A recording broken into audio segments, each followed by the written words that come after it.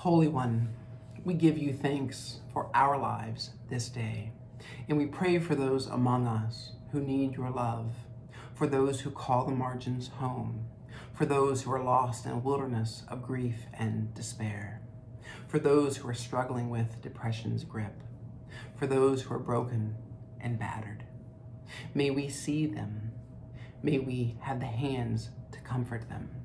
May we have the love to journey alongside them.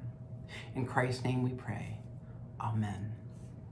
Good morning, Stone Village. I hope that all of you are well and safe in this world. All is well in my world. The Lord be with you, and let us pray. Holy One, as we travel through the long shadows of Lent, strip us of our attachments and addictions, that we might bear our souls to you. Render us deaf and blind to the distractions of want, that we might hear and see only the demands of the gospel, and break through our spiritual blockades, that we might know your relentless love. In Christ's name we pray. Amen. The reading today is from Leviticus chapter 19. The Lord spoke to Moses, saying, "Speak to all the congregation of the people of Israel, and say to them, you shall be holy, for the Lord your God is holy. You shall not steal, you shall not deal falsely, you shall not lie to one another, and you shall not swear falsely by my name, profaning the name of your God. I am the Lord. You shall not defraud your neighbor, you shall not steal, and you shall not keep for yourself the wages of labor until morning. You shall not revile the deaf or put a stumbling block before the blind. You shall fear your God. I am the Lord. You shall not render an unjust judgment. You shall not be partial to the poor or defer to the great. With justice you shall judge your neighbor.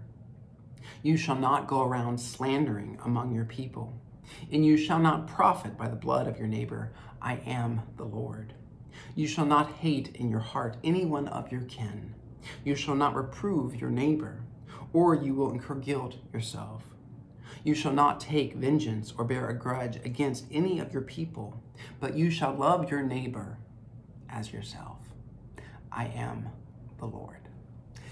This is the word of God for the people of God.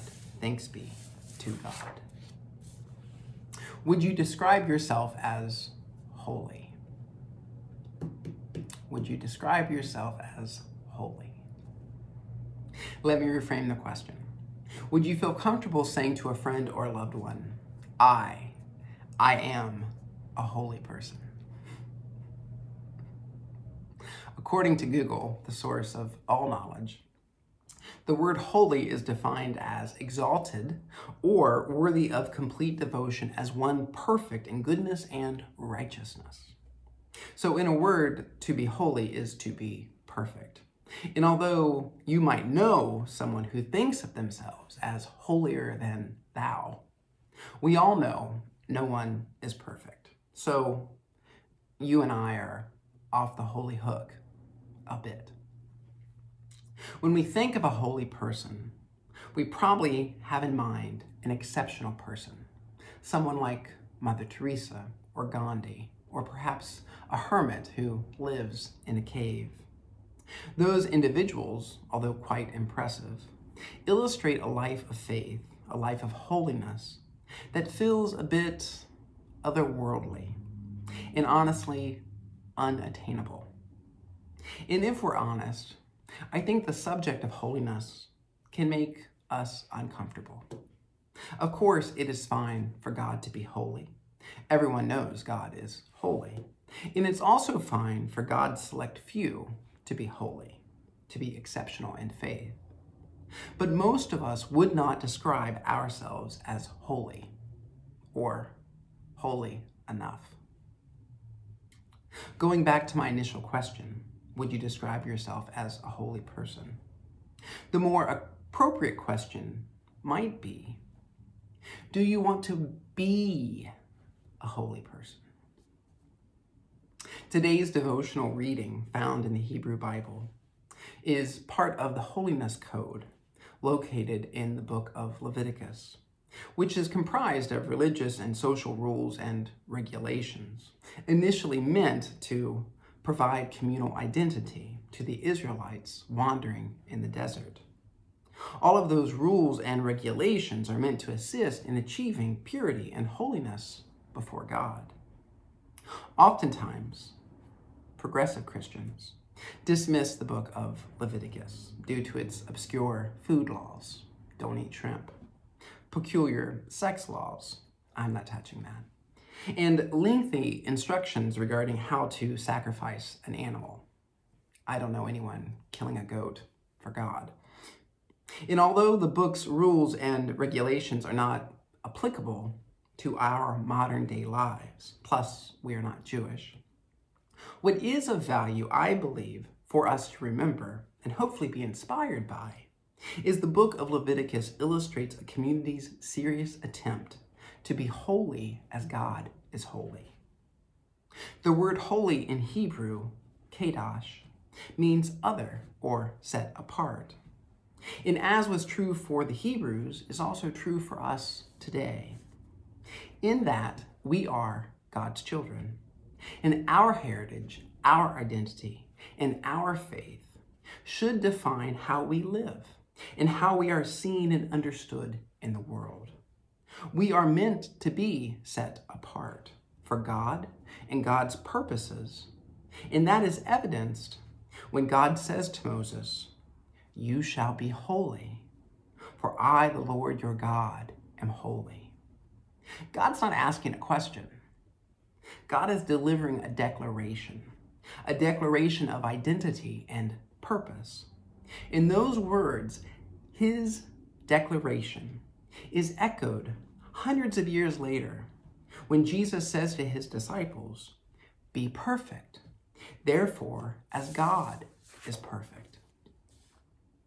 Holiness is something we are to aspire to. God is holy. We, though, are to become holy. And in knowing what God already is, we are in a better position to know what it is we are to become. And I think the key to holiness is found in our knowledge of God. What do we know about God? God's character, God's passion. God is ethical. God is merciful. God is compassionate. God is just. God is loving. God's ultimate concern is for God's children, our neighbors. And God's expectation is our relationship with one another is characterized by integrity and compassion and mercy and love. If we love God, we will, out of necessity, love what God loves. And in doing so, we live into God's declaration for our lives. Holiness. So, breaking news, you are not off the holy hook. The work of being holy is exactly that, work. We are always a work in progress. And our holy work as co-creators alongside and on behalf of God is not finished until all are fed, until all are clothed, until all are set free, until all know themselves as loved. Now, I imagine you are now waiting for me to tell you how to be holy. Tangible examples. Give us a list, which I'm not going to do. You know the heart of God. Do your best to reflect it. Thanks be to God. Amen. I give thanks to God for each of you, and I pray this day you bear witness to the love of God in this world. Bear witness to the love of God, so those to whom love is a stranger, they will find in you a generous and loving friend. In the name of Christ Jesus and the power of the Holy Spirit, amen. These dogs. I love you, stoners. I'll see you soon.